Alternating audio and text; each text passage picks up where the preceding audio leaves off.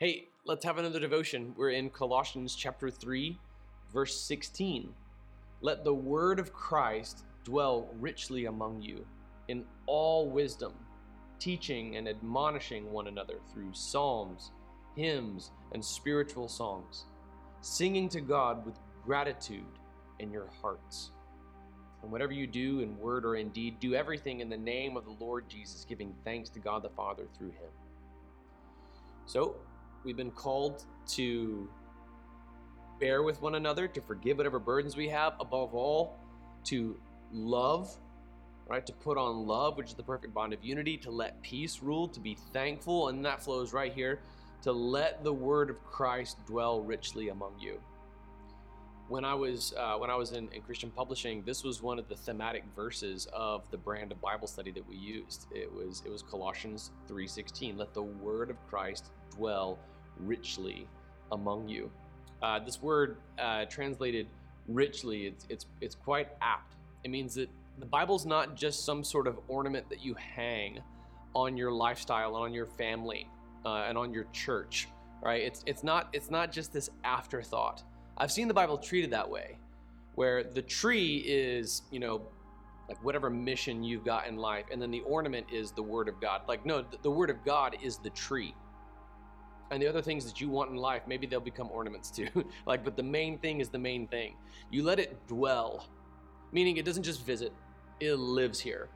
It's the Word of God, and it lives right here among us. And it doesn't just live here among us like, the kooky roommate who emerges from the basement in pajama pants and bunny slippers from time to time. No, he lives here, and he lives among us richly. He is at the epicenter of our fellowship. Let the word of Christ dwell richly among you in all wisdom. Everything comes back to this, guys. I mean, look at this. We're even in a topical series right now, and hopefully it's heavily biblical. What we're trying to provide here is a biblical framework for how we function as families. Man, you want to see your family become beautifully unified? You want to see some of the previous 3 verses really enacted, learning how to forgive one another, bear with one another in love, to let peace rule, to be grateful. Let the word of Christ dwell richly among you. Are you with me, dads? Are you ready for this? Okay, if you're a single mom, this is on you for now. Okay, until, if it's God's will, you get biblically remarried one day. That's going to be another tough discussion. Let us know. We're here for you pastorally to coach you through that. If you're a single mom, it's hard to hand the keys over to your future husband and be like, okay, now it's your turn to lead Bible study. Set a high bar for that guy, by the way. Don't compromise for him. But if you're dad, I'm looking at you especially, let the word of Christ dwell richly in your house. Don't just make the Bible an ornament you hang on your lifestyle. Let it be the source of all wisdom. Let it be spoken at your dinner table. That's how my family and I do Bible study. We have Bibles kind of everywhere, but we usually keep one by the buffet or right in the very center of the table. When I had my buddy Ian Dunaway, what's up, Ian? He and I have been emailing this morning. He's helping me with some curriculum stuff.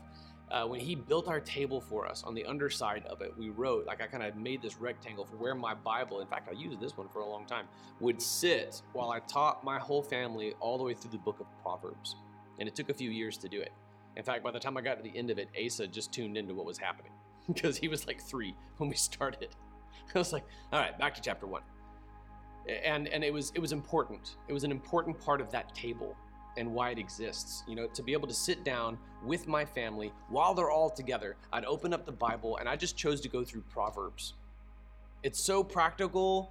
You could take just one verse and boom, it's brilliant. You could apply it. You could talk about practical applications, the way that we would apply as a family, how we're going to apply our lives to this text. And it even begins too. It begins so perfect. Proverbs 1:7 is even the foundational verse for how I'm raising my children. The fear of the Lord is the beginning of knowledge, and fools despise wisdom and discipline. If you were to find a little Campbell boy, grab him by the mohawk and ask him, what's Proverbs 1:7? Hopefully he'll be able to tell you from memory, because wow, we emphasize that.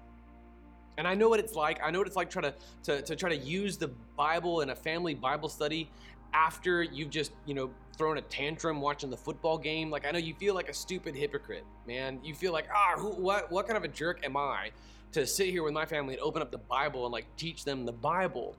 All right, like you feel like a hypocrite because they've seen you at your worst, and now they're going to see you open the Bible. Look, the devil would love nothing more than for you to never open the Bible for your family. And those times when you feel like a hypocrite, sometimes those are the times where you feel the conviction of the Holy Spirit. All right, distinguish shame, which is satanic, from conviction, which is the Holy Spirit. And that's a good thing. Let them see you repent if they see you stumble in sin. And as you open up your Bible, as you say, use the book of Proverbs, right, you're just going to read from it. You're going to lift it up. Let the word of Christ dwell richly right there in your house. You're choosing to do it at the dinner table, in part because, for one, families that eat together stay together. And two, it's way, way smarter to do it while everybody's gathered anyway.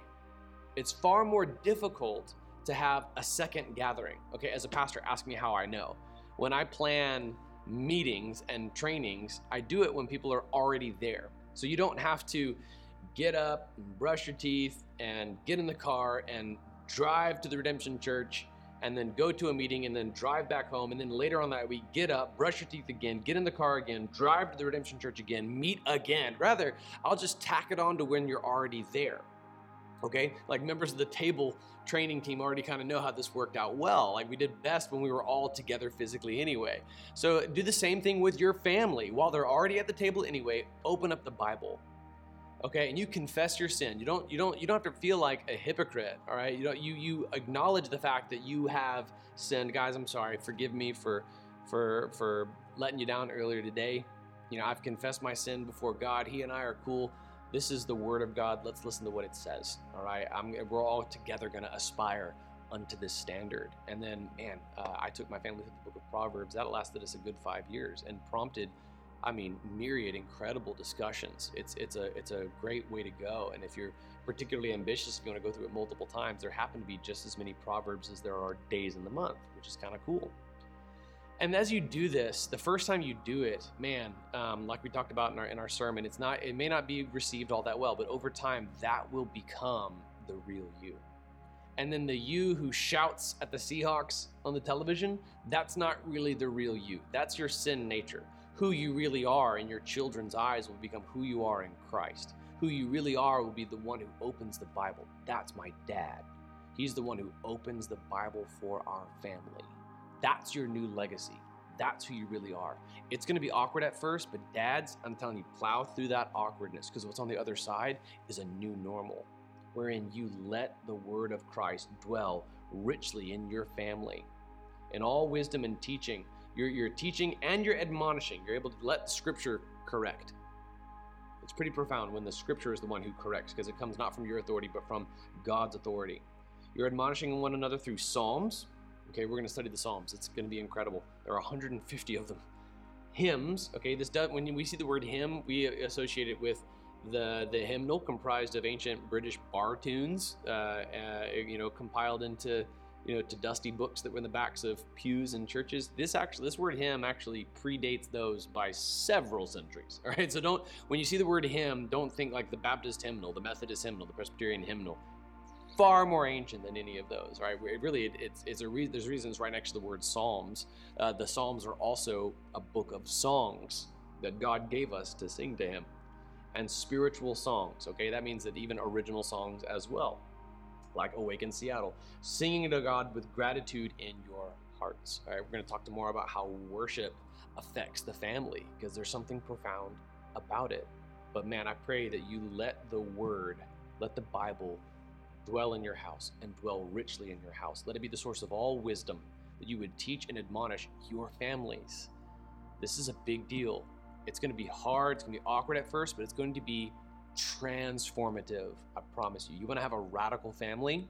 You want to see the Holy Spirit let loose in your home?